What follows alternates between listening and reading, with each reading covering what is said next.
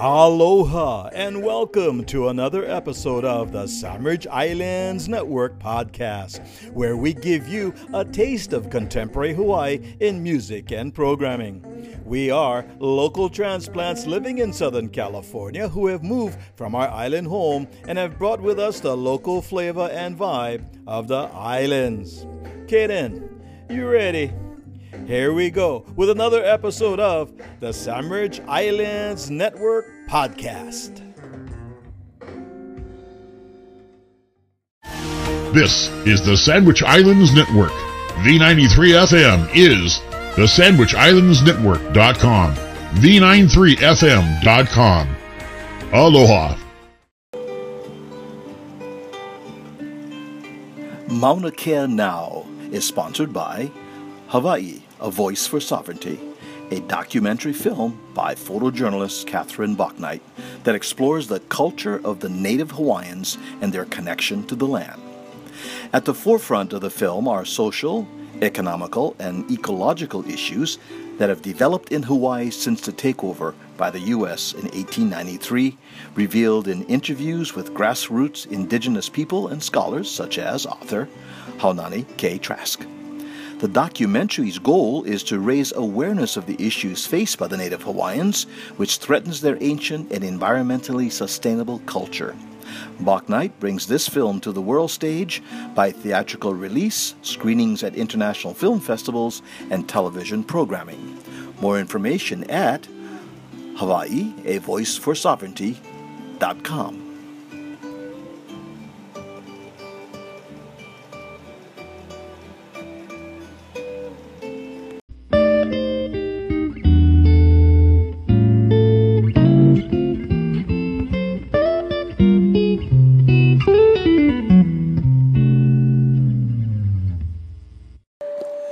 Aloha, this is Kamaka Braun of the Sandwich Island Network Radio. In early 2015, we began to chronicle the activities of Protect Mauna Kea by interviewing Principal Kanaka Maole, who are actively protecting the mountain and monitoring the construction efforts of TMT. We called our recorded segments Mauna Kea Now. TMT, the acronym for 30-meter telescope, planned an observatory with an extremely large telescope, and this has become the source of controversy over its planned location on Mauna Kea in the state of Hawaii. Construction of the TMT on land, which is considered sacred to native Hawaiian culture and religion, attracted international coverage after October 2014, when construction was temporarily halted voluntarily due to protests. Well, construction of the telescope was set to resume on April 2nd of 2015, and later on June 24th of 2015, it was blocked by further protests each time, and it was approved by the Board of Land and Natural Resources.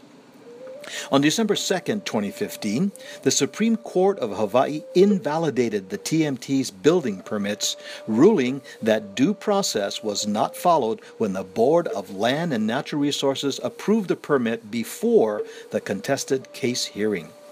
The TMT company chairman stated, quote, "TMT will follow the processes set forth by the state," unquote. On December 16, 2015, the TMT Corporation began removal of all construction equipment and vehicles from Mauna Kea. Sandwich Islands Network Radio now presents a series of interviews and conversations recorded during 2015, featuring individuals actively protecting Mauna Kea and monitoring the efforts of TMT. Here now is our first rebroadcast featuring Catherine Bachnight, filmmaker, Hawaii, A Voice for Sovereignty; Dr. Paul Coleman, Professor, Astronomy Department, UH Manoa; Joshua Lanakila Managuil, teacher and Hawaiian activist; Michael Lee, Native Hawaiian cultural practitioner; Mikilani Young, Kumuhula; and Walter Riddy, a legendary Hawaiian activist and one of the Koho'olawe Nine. Recordings were made on May 25th, 2015.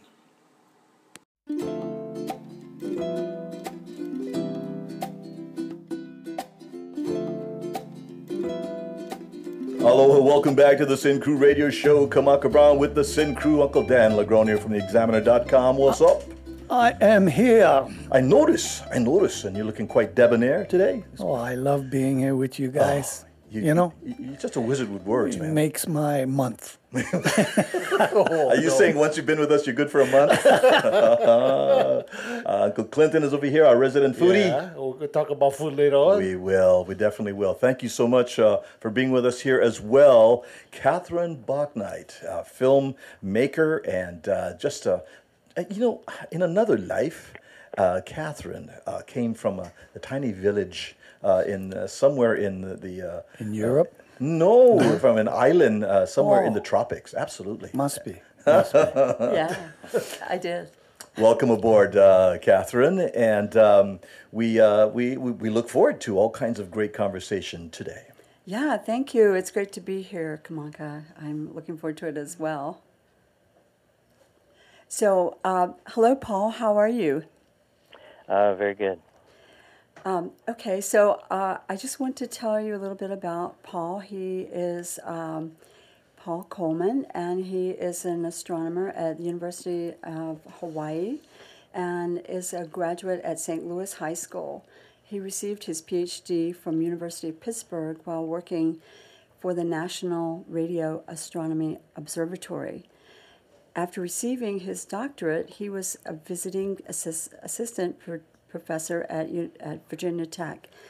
He then accepted a position at Kapetian Astronomical Institute in Groningen, the Netherlands, spending 8 years there on the scientific staff. He returned to the United States holding appointments with New Mexico Tech, Yale University, and the University of Puerto Rico before accepting his position as an associate astronomer at the University of Hawaii Institute of Astronomy. Dr. Coleman's research interests are in extragalactic astronomy and cosmology. Being a Kanaka Maoli, he also has an natural interest in all things Hawaiian, with a particular focus on astronomy. So we're very lucky to have you here with us today. So one of the things that we are so interested in over here is Mauna Kea. So can you please explain to us about your research there and how it relates to extragalactical studies? Oh, okay. Well, the field of extragalactic astronomy is a pretty big field, and I've always been interested in looking at the brightest things that are possible to look at the furthest distance that you can actually look at them. So I'm constantly looking extragalactic, meaning outside of our galaxy.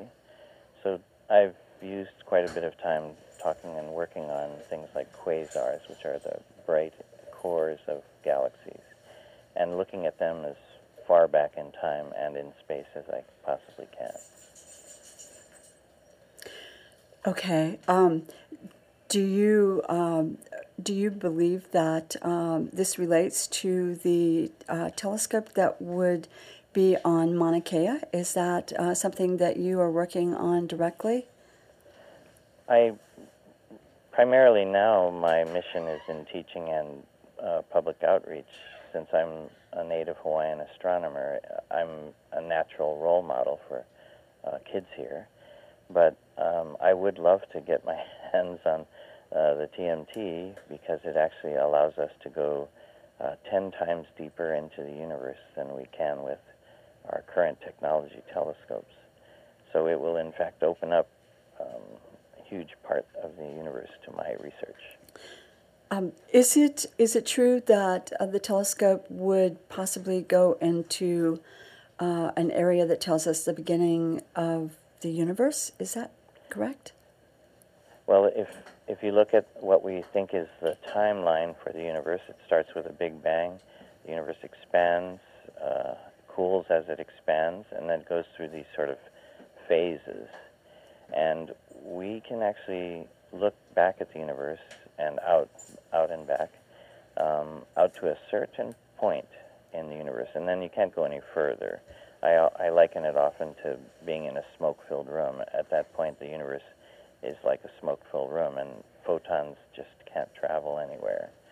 But as the universe expands, we get past the smoke-filled room stage, and it's at that point, which is called the decoupling era, where matter and radiation decouple, become separate things, that if we can actually, with this new telescope, the 30-meter, look right out to that decoupling epoch. So, in fact, I often say, if everything works well with the TMT, we'll be able to see as much of the universe as we possibly can. That is amazing. And are there particular questions that you want answered? I'm sure there's, it's really infinite, but are there particular things that you are looking for once you're able to see into that area?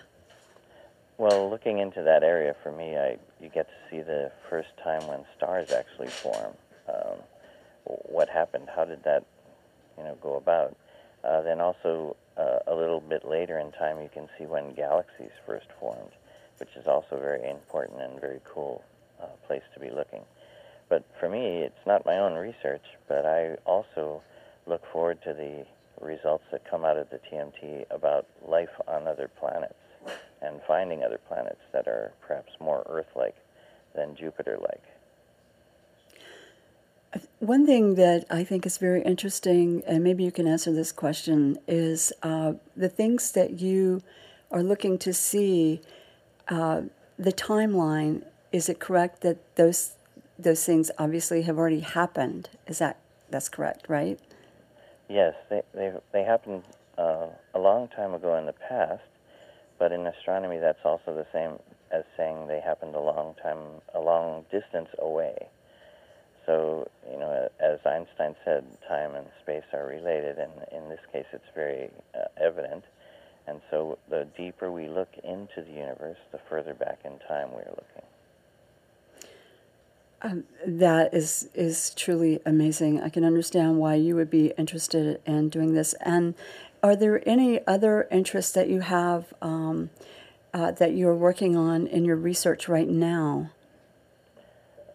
Well, we have a kind of a non-standard model of the universe. It's called the fractal universe, and I have been working on it, but I've had to put it aside for these more pressing, immediate things. But I would also like to continue looking into that particular cosmological model of the universe. And can you just explain briefly what the fractal universe is? Sure. It's the idea is that the current idea of the universe is that it's this homogeneous distribution of matter on some large enough scale. But the fractal universe would say that the universe never becomes homogeneous, that it in fact there's always clustering on some scale, and if you go to a larger length scale, you see more clustering. So it's a model that can be tested by direct observation, by just looking to deeper and deeper samples or bigger and bigger structures in the universe and seeing whether or not they eventually go away. If they eventually go away, then the fractal model is wrong. But if they continue to show up, so we see clusters and super duper clusters and grandiose super duper clusters, and whatever sizing you want to use from Starbucks, if that continues, then the fractal model is possibly true. Okay. And can you tell us what the significance is of having the 30-meter telescope there on Mauna Kea? Well, I really, from a cultural perspective, I'm not the same as the folks who are against it. I think it fits quite well into our cultural tradition. I believe the defining characteristic of Hawaiians is that they're all astronomers. I mean, our queen said this in print, so who am I to argue with the queen? But so because I believe it's a defining characteristic, what I really think it has to happen is we have to get more of our people on board with this, become part of the effort. Make modern astronomy also a fundamental part of our modern life, just as old astronomy was a fundamental part of the old Hawaiians' life. Okay.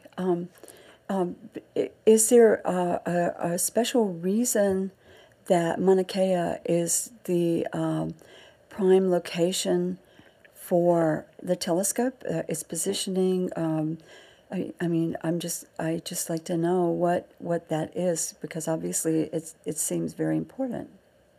Yes, there are many reasons why Mauna Kea is really the best site on Earth for telescopes to be put, for Earth ground-based telescopes to be put. One of them is that we are out in the middle of the Pacific Ocean, which is this tremendous, the Pacific Ocean is approximately the same temperature all year round. So we're sitting in the middle of a controlled temperature environment, which means that the winds that flow are usually pretty predictable. They come in from certain directions at certain times of the year. And the mountain itself, or the island itself, is a shield volcano. And a shield volcano is a nice smooth thing. So those winds, they blow in a nice smooth way over the top of the mountain. And for us as astronomers, the killer in taking good images is if the atmosphere gets all turbulent or roiled up or boils frothily, like how the waves hit the last part of the shore. If it's like that, then we're kind of in trouble. It's much more difficult to get very good pictures of the universe. So there's that fact that the atmosphere flows over in a very nice sort of smooth way. And then the fact that the mountain is so tall, it's above the cloud level. And there's a nightly inversion thing that goes on that pushes the clouds down off the top of the mountain. It's as if the mountain was really made for astronomy. The clouds get out of the way. There's very low water vapor. It's very high altitude. On a place where the wind flows over in predominantly nice ways, it's, as I say, the perfect spot for astronomy on Earth. Okay, thank you for that. So being a Kanaka Maoli, does it, do you think that your culture affects your interest in working with your research now? Have you been interested in this? Was your interest in this from your culture, do you believe? Well, I don't know if that's the case, because I certainly didn't learn enough as a child. I'm a child of the non-charter school generations, so we didn't have all Hawaiian-speaking schools or places where you could go to get immersed in culture like the immersion school programs. But I think what I realized as a young man was that Hawaiians were fantastic natural scientists, that the only way you get to be out here in the middle of the Pacific Ocean is if you understand the ebb and flow of the world around you. And so that always struck me, and I have always been a very good observer. So it just is a natural extension of who I am as a Kanaka Maoli, that I am a good observer. I'm a pretty good natural scientist, and it just all sort of helped to push me in the direction I went. And by the way, my primary direction wasn't astronomy. I was actually more interested in physics, which is the application of mathematics to the science that you see around you. I was always interested in that because I was kind of interested in how things worked. Very interesting. So once the telescope is really built, then about how long do you think you would start getting answers from your research? Oh, well, of course, it's a very competitive thing. If the telescope is built, then I will have to write a really great proposal and beat out all the other people who are trying for the time on the telescope. But some of these answers will be answered right away. I mean, there will be scientific questions. If they're well posed, they'll be answered in the first observing run. But what we can always look forward to, it always is true, is that when you start to answer questions, new questions come up. And as I point out often, when the Space Telescope was being built, they had a top 10 list of things they wanted to look into. And clearly about half of the new things that they found were things that were not even on the list. Oh, So gosh. with the TMT, we look forward to just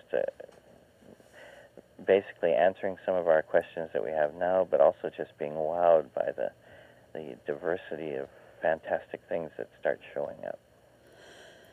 So you mentioned that you have children, right? Young children? Yes, yes.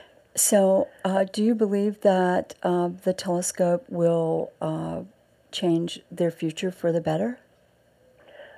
I certainly hope so, and I'm a person who's lived this business of being educated to leave. We in Hawaii, we're constantly stressing some of the things that I think are probably not the right things to stress. We don't spend enough time on volcanology. We don't spend enough time on oceanography. We don't spend enough time in astronomy in our elementary and high school education. And so we're essentially teaching the children skills that are better suited for the mainland than here. And I would like to have it that children don't have to leave here to get a good job in, say, the technology fields or something like that.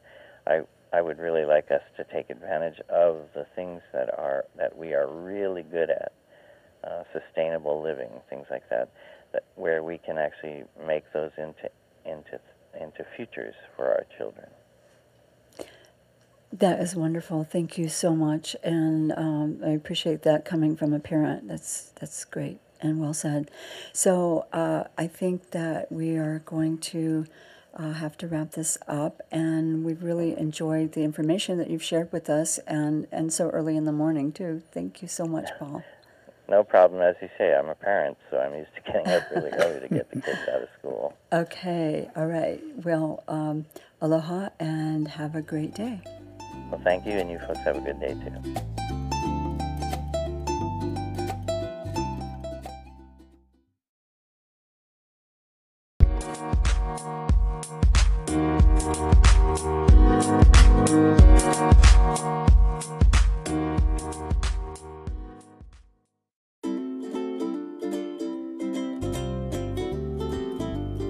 Aloha Kamaka Brown on Sandwich Island Network Radio, V93FM.com with Dan Lagronier from the Examiner.com. Welcome. Thank you. Yeah, you're looking very astute today. Astute. Yeah, A-S-T-O-O-T. Astute. Astute. That's a Filipino word. I think you just confused him. Oh no. Uncle Clinton is here, our resident foodie. He brought Kaloa pig and cabbage today. We're going to grind. I'm looking astute too. No.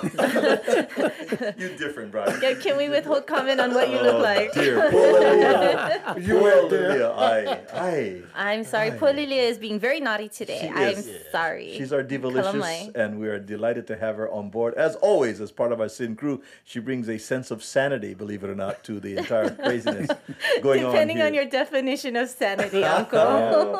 Our guest in the studio here is filmmaker Catherine Bachnight. Aloha, Catherine. Aloha. How are you? I'm good. Okay. We are very, very honored to have today with us Joshua Lanakila Manguel. And aloha. How are you? Aloha, mate. Okay. So you are a Hawaiian studies teacher and a practitioner. And you're becoming the go-to person for the issues that are happening there on Mauna Kea. So we just are looking very forward to finding out a lot of updated information as to what's going on there. So let's just go right into it because so many things are coming out on the news right now. And so first, can you tell us how long you have been on the mountain, protecting the mountain? Well, I believe right now, gosh, what day is this? The stand has been going now for, I think this is the 57th day. Wow. If I'm not mistaken. I myself now, actually more recently in the past couple of weeks, the battles kind of moved off the mountain and into the meeting rooms. So I've been having to come up and down the mountain quite a bit lately, and finding myself I'm only getting to run up there for a day and then come back down and go to another meeting. So, but it's been continuously held, and the line is being held in the mountain protected for, I believe, it's the 7th day. That is really amazing. And Lenakila, you told me once when we were speaking that time ceases to exist after a while. Can you speak to that a little bit up there on the mountain? So what was that? You told me once that time ceases to exist on the mountain after a while. Can you speak to that? Oh, yeah. Yes, it's hard to kind of keep track. The only reason I kind of know is there's one girl on the mountain who she keeps up on her Facebook page every day. She puts the number and she kind of shares about what happens. That's the only way I've been able to keep track of time. But when we're up there, for myself, it really is, yeah. When just like time just kind of seems to be, it's not an issue. It's not something that we're running around for constantly according to the time. It really is mountain time, I guess you could say. But mountain time, a mountain is forever. So it's I'm not sure how to explain it. It's just like really, I guess it's more in the sense that there is no need for a conventional understanding of time. Like there's a consciousness that we have all the time because there's no time. That's great. I guess in a way. That is really great. And, we've heard so much about the spiritual connection there at Mauna Kea and how special it is. And so do you feel that when you're there? Do you see that? Do you actually have a connection with the spirituality of ancient culture and ancient wisdom? Oh, of course. And we're in this area. It's you can just feel the vibration in this space, and whether it be spiritual or physical, or just being in that place, being up at those elevations, we realize you're humbled in several ways, in the awe of the mountain, but also in the might of the mountain, and just a sense of how it can literally take your breath away. How the human body really is even up in this area. We are really, really, how would you say, fragile to the power of that energy up there. It's been interesting the past few days. Actually, the past couple of weeks now. Sometimes when I'm up on the mountain, standing up on the pu'us, or even when I wake up in the morning, I swear there's so much people in the world right now, and even in Hawaii, and people I've talked to who are like every day their focus, whether they focus their prayers, they will face toward the mountain, or they just project their prayers to the mountain.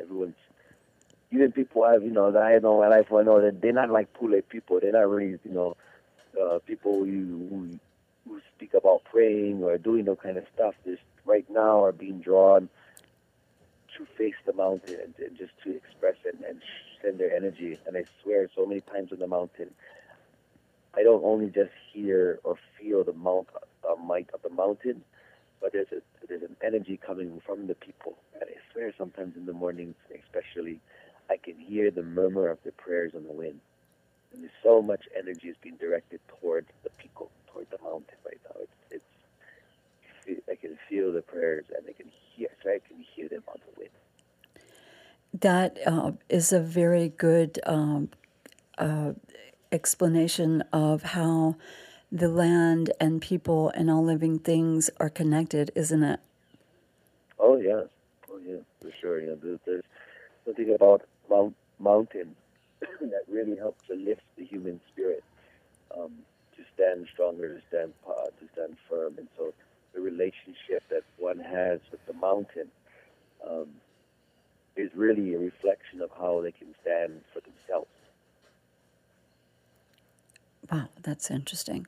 So up there, how do you feel that, or why do you feel that it's so imperative and you are so passionate to protect Mauna Kea? a very big question. I kind of explained at a presentation the other day in Laupahoehoe. I'm trying to put it forth this way. We have a term in Hawaii called makawalu. It's something that's been revived and is really kind of taking a core. I find it, I see it in a lot of teaching styles now. But makawalu literally translates to 8 eyes. But what that is, it's the idea of being able to see things through multiple layers, to be able for an individual to look at something through multiple perspectives and see all the ins and the outs and take it deeper and understanding and other, basically deeper and more levels of something. And I share, what is the creature that bears the 8 eyes? It is the spider. The spider weaves the web, and the web is all interconnected. So really, our stand for the mountain is interconnected to many, many different things. I mean, there is the strong cultural beliefs that we have to the mountain, but then there is an actual science behind the cultural beliefs as to how we engage with the mountain. And it's something, a lot of these kind of things, these are things that that a lot of humanity, but even here in Hawaii, we were stripped away from. Our ancestors were really torn away from these kind of practices and this kind of thinking, and taught that this was not, that wasn't proper ways of being and such.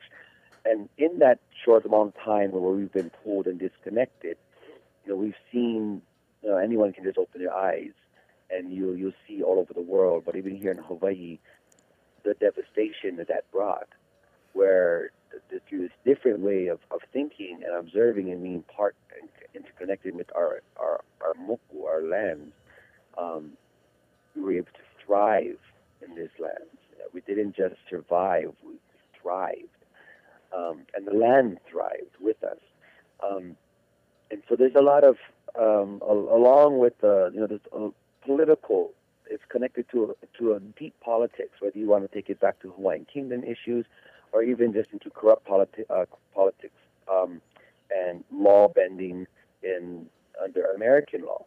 Even as we see it, as really, you just look at the laws in this situation, even in the American laws, this mountain should not be in the state that it's in. There should never have been any developments on the mountain in the first place. So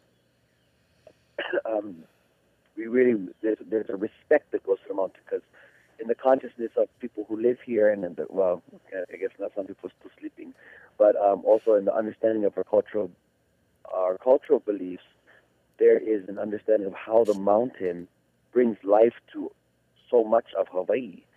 And so, from the point of just being a mountain that stops the clouds and lifts the clouds and captures the water that feeds this island, well, then we respect this mountain. And so really we look at the mountain as like a person. And what can the mountain, is it proper to be gouging at the top of the mountain? To our traditions, it's not. This mountain already has its purpose and its function that brings life to us. And right now it's just being used as a platform, as a stepping stool for something else, and not maintained and not protected as it should be. I share with a lot of people, I know there's a lot of people, if you think Hawaii is beautiful now, there's a lot of people fly in like, it's really beautiful here. In a lot of places, all I can say is, you're really looking at complete devastation. So much of Hawaii is not as it's supposed to be. There's even like a great example is people really know the beautiful rolling pasture hills of Waimea that go all the way back to the mountain. And it looks beautiful, but if you understand, if you look into the stories of our people and even the history and the ecology of this land, all of that land that's all this wide open, beautiful pastures, about 150 years ago, was all forest. So, there's such immense devastation happening, but people are just seeing the surface and seeing what they think is the beauty, but which is actually devastation, and not seeing what the health of the land is supposed to be at. And so the interconnectedness of why we're standing for this mountain it stands for many different reasons. There's our cultural beliefs, there is our environmental understandings of the mountain. There is a lot of political and legal issues going on in the mountain. Okay. I know that you have talked about the importance of the water there coming from the top of the mountain. Can you tell us just a little bit about that, how it's such a vortex for water and not only on the outside but the inside and the rivers at the bottom, streams at the bottom? Sure.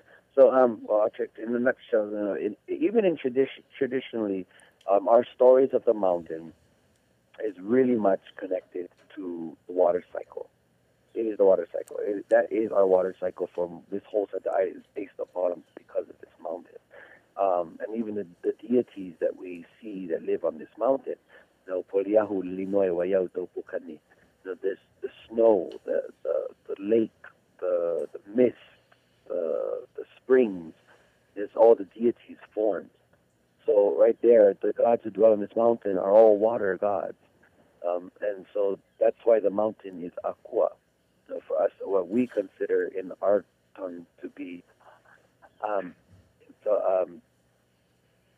for us, when you use the term Aqua, the closest thing in English language they could give was God, which is still not proper.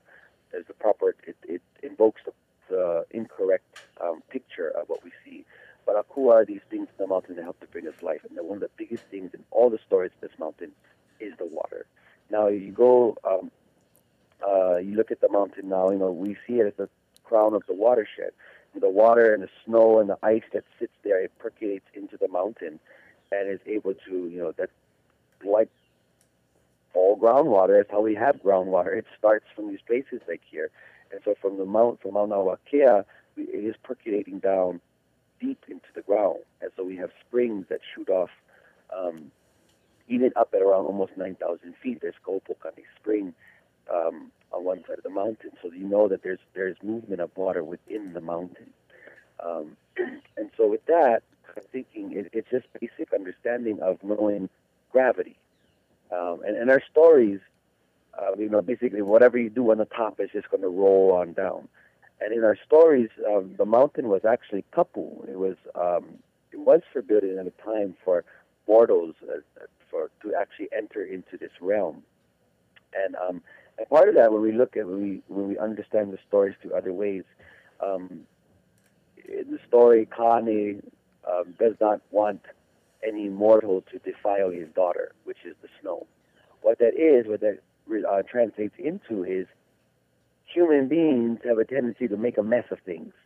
And so we do not take our mess and contaminate the highest source of waters, which should be the pristine, pure waters, which is the snow and the ice on the crown of the mountain, because the idea that all that's going to flow down.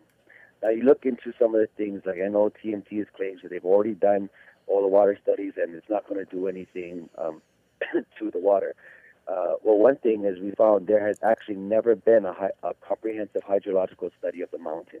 So really, they're operating on just a couple little water projects here and there as their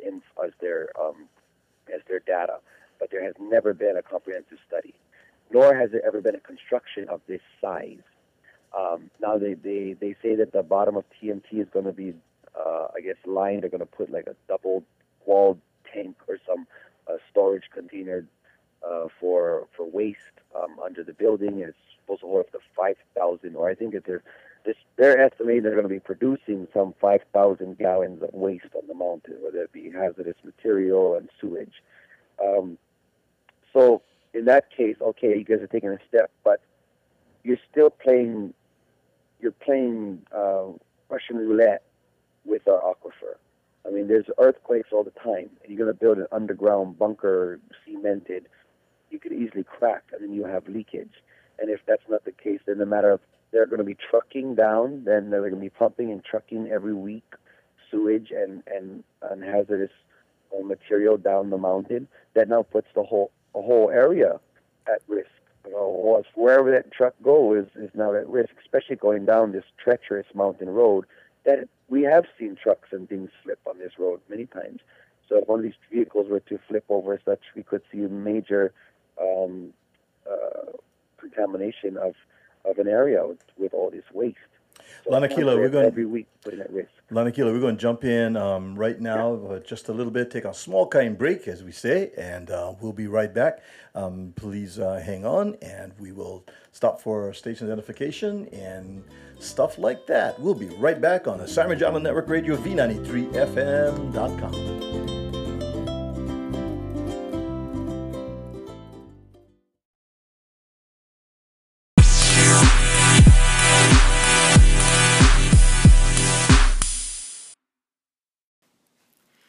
Aloha, this is Puni Patrick from the Garden Isle of Kauai, and you are listening to the Sandwich Islands Network Radio. All right. The Sandwich Islands Network is V93FM.com. The Sandwich Islands Network. Aloha.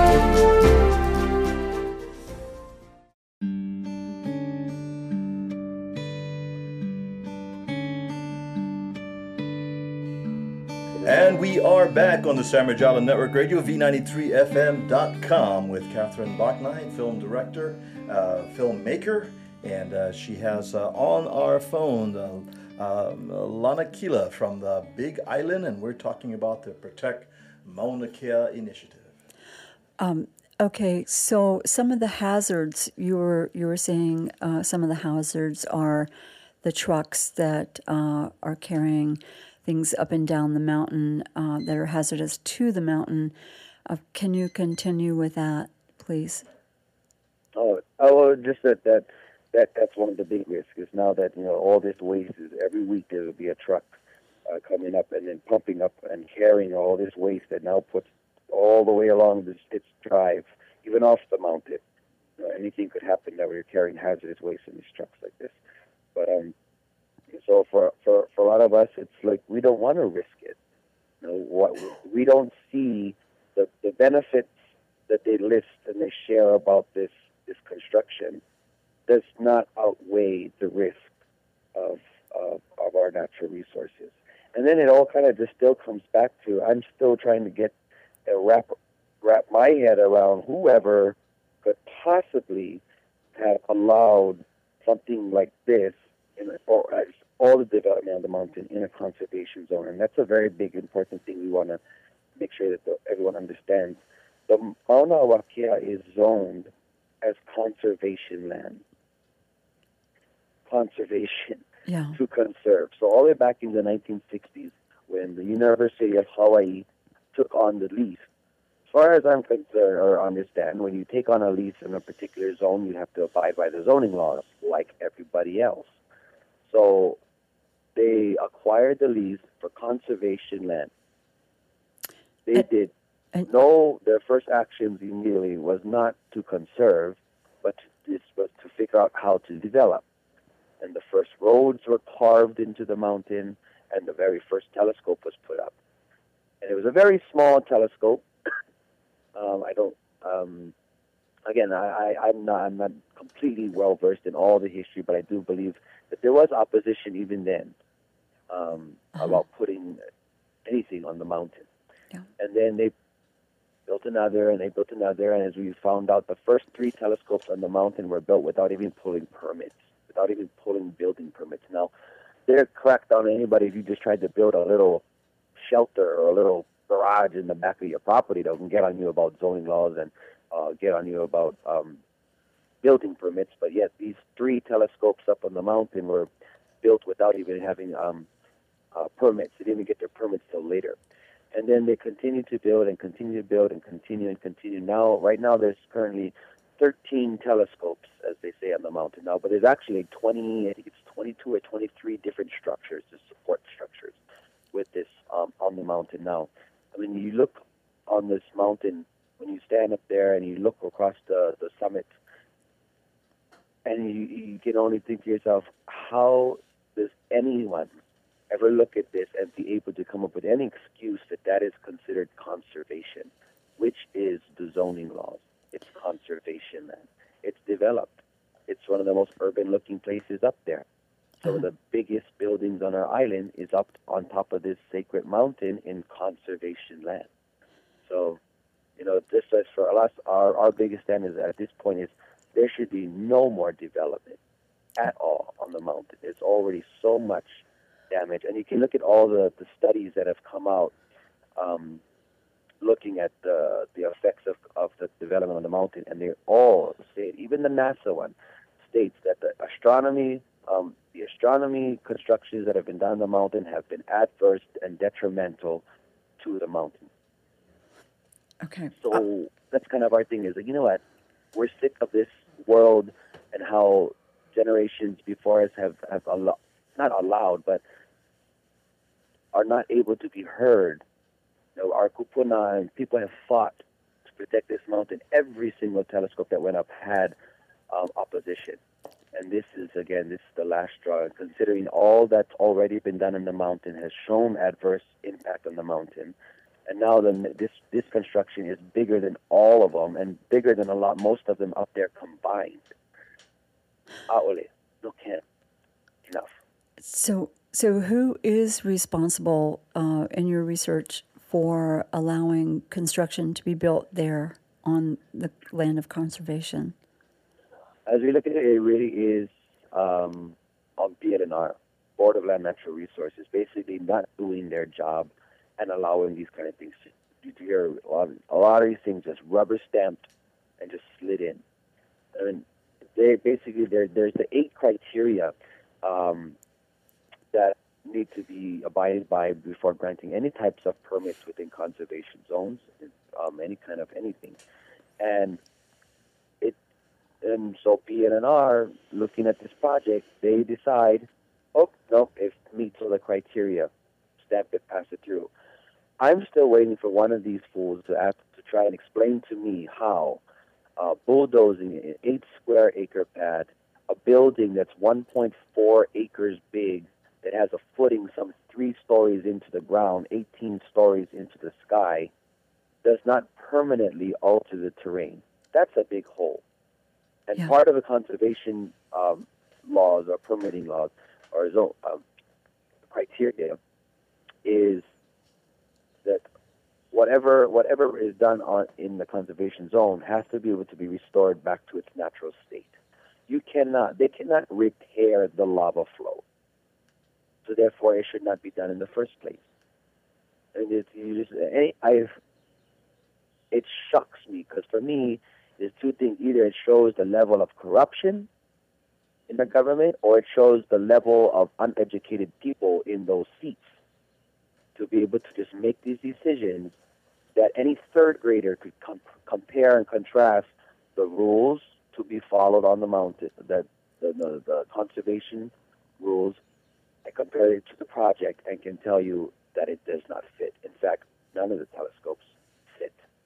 I don't know how you can restore the cinder cone to its natural state.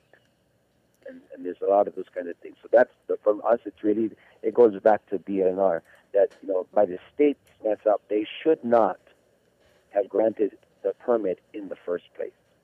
But they're just passing it along. They keep allowing these things.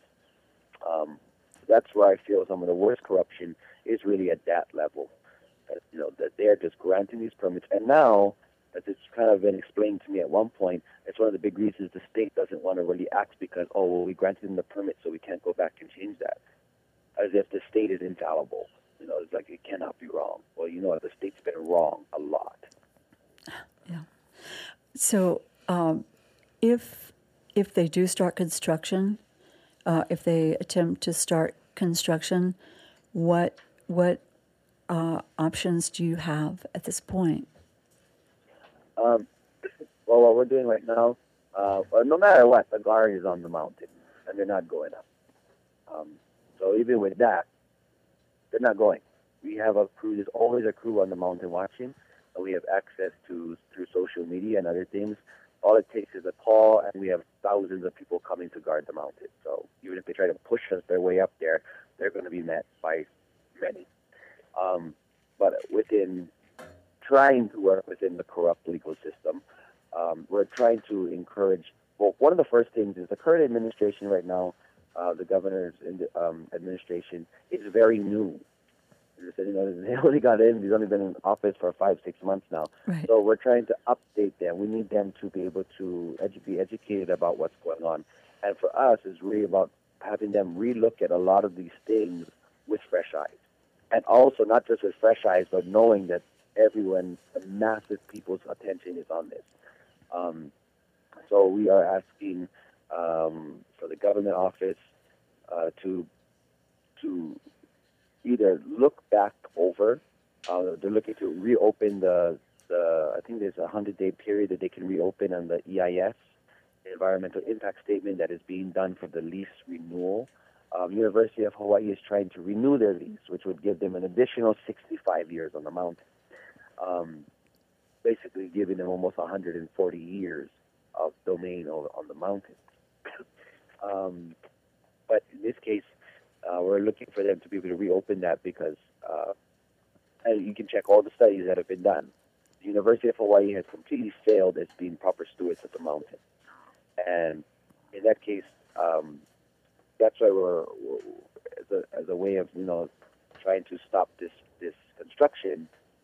If University of Hawaii loses its lease, which basically their lease runs out in 2033, then it'd be really up to the TMT. Is like, do you really want to invest $1.4 billion into a project that you're going to have to build, and then by the time it's done being built, you have to start decommissioning it because your lease runs out in 2033. They're not even estimating the telescope to be, or would be finished in 2000. What did they say? I think 2020. Oh, sorry. I think it's 2022 or 2025. I think. So really, you have to start decommissioning already. So we're already looking at the idea that if, again, now we're trying to trust that they're actually going to follow the law. But should the lease be blocked and not renewed, then the mountain, by the law, is everybody who's on the mountain now has to decommission and move off. That's the system. We're not going to push that. That's just what it is. And so definitely we are looking to have the state really be able to go back and question the history and of UH's mismanagement of our mountain. And basically that's one of the first ones. So it is quite an interesting legal game. And again, I will not admit to being a person who understands all of that. There's many people who have been involved with this, and it's been fought in court. Every telescope's been fought in court for years and years and years. And so there's a lot of other people that would know much more, especially about the legal issues and stuff that's happening on the mountain. I know that's something that a personal, well, not personal, but it's one of the things that I'm focusing on is helping with the EIS or bringing forth the truth on the EIS. Okay. You referred to yourself and people that are on the mountain as the next generation and your concerns. Can you tell me a little bit more about that? Well, this really is that we are most everybody that's stepped up right now and are a part of this movement. Most of us are in our early 20s to our early 30s. There's just a lot of young people on this, and really what that is too is we finally have found our kuleana, I guess you could say, our responsibility.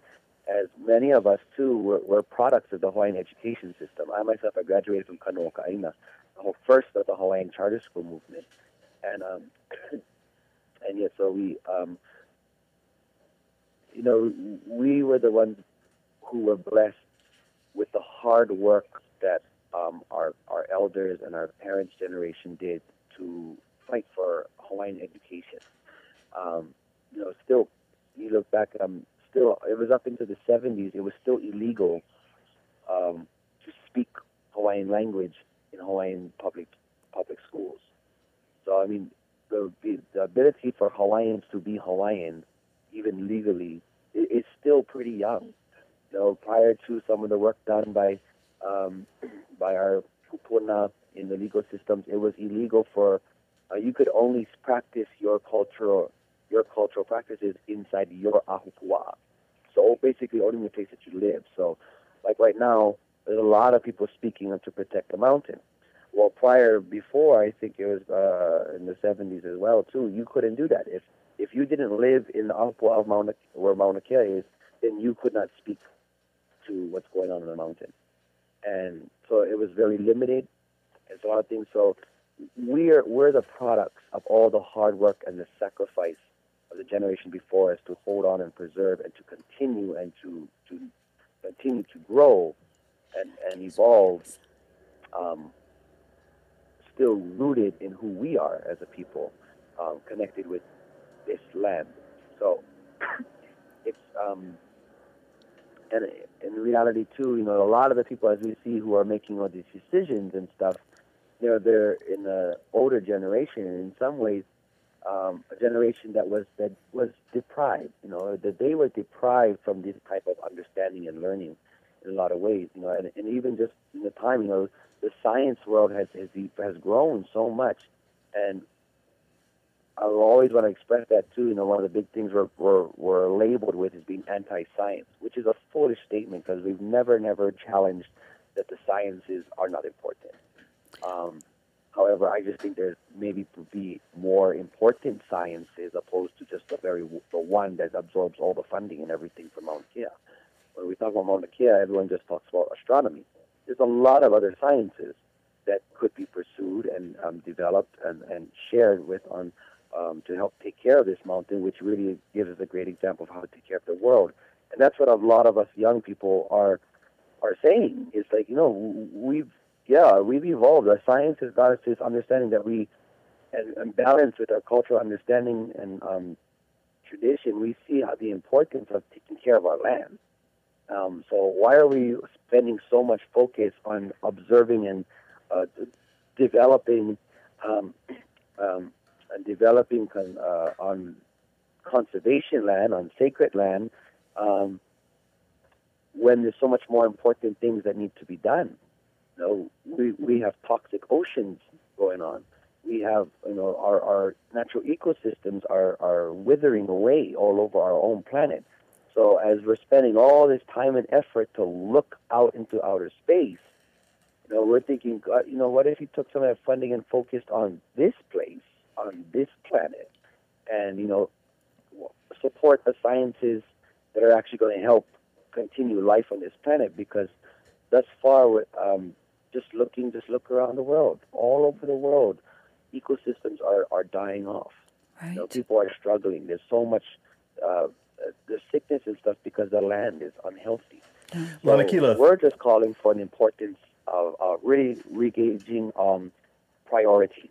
Lanakila, thank you so much for sharing with us. You have brought up some really, really important points above and beyond Mauna Kea, and that is an amazing thing, because for us to make informed decisions, there's no question that we need to have a greater understanding, and you've shared some very powerful words and stories about what was once, what'll be if we don't begin to take a closer look at the way we not only treat the Aina, but treat the entire planet, yeah?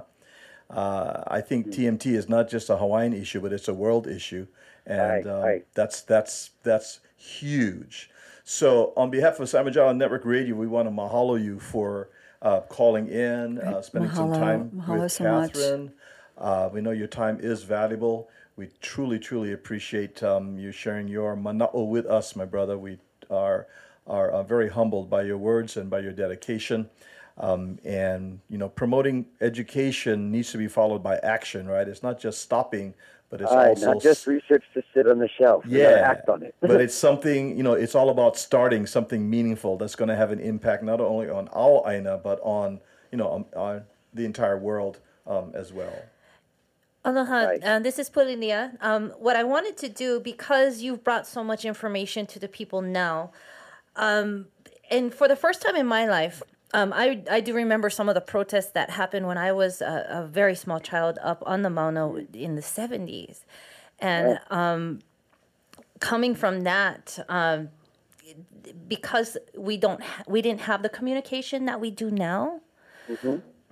The word wasn't out. Not too many people know that the mid to late 70s there was a big resurgence of the Hawaiian culture and trying to protect the Mauna even way back when.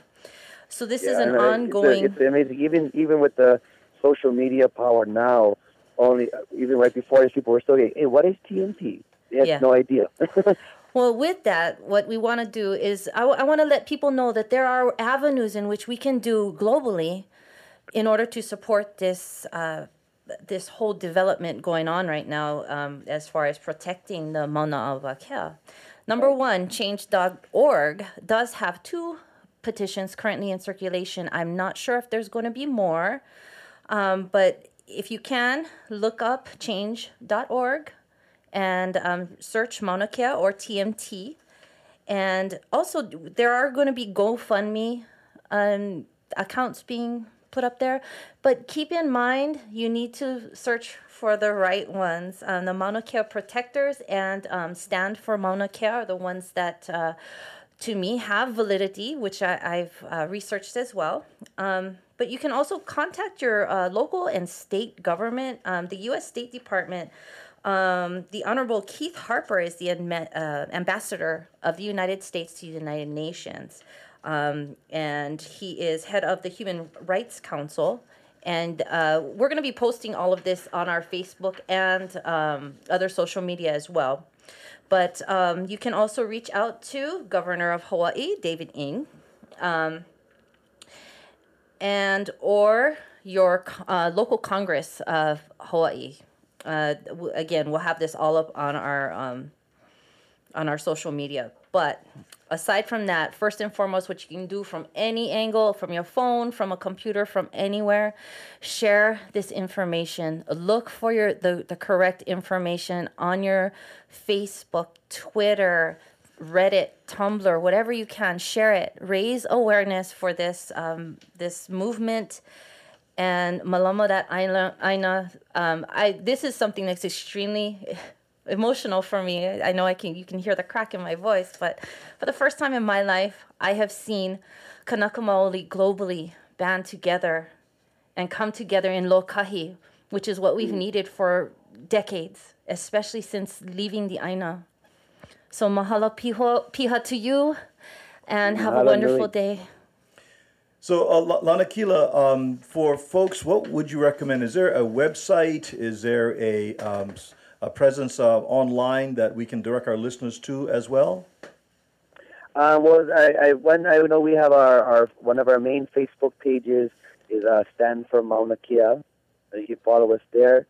I know that they're developing a website right now. You might be able to go look it up. I think it's Protect Mauna Kea.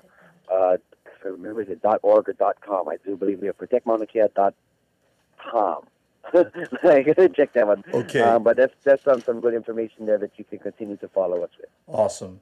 Once again, we want to mahalo you for your time, your energy, your devotion, your passion, and we appreciate you taking time to talk with us on the Sandwich Island Network Radio, my brother. Ohiho and malama pono, brother. Aye, ohiho, mahalo.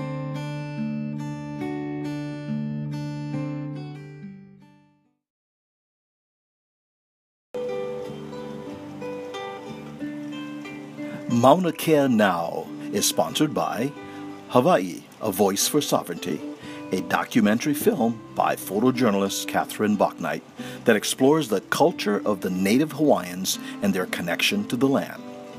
At the forefront of the film are social, economical, and ecological issues that have developed in Hawaii since the takeover by the U.S. in 1893, revealed in interviews with grassroots indigenous people and scholars such as author Haunani K. Trask. The documentary's goal is to raise awareness of the issues faced by the native Hawaiians, which threatens their ancient and environmentally sustainable culture. Bachnight brings this film to the world stage by theatrical release, screenings at international film festivals, and television programming. More information at HawaiiAVoiceForSovereignty.com.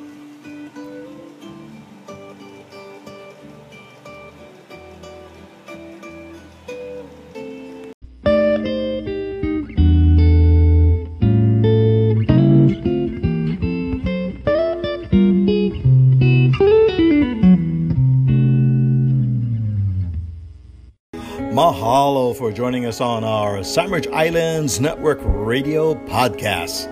See you soon. Aloha.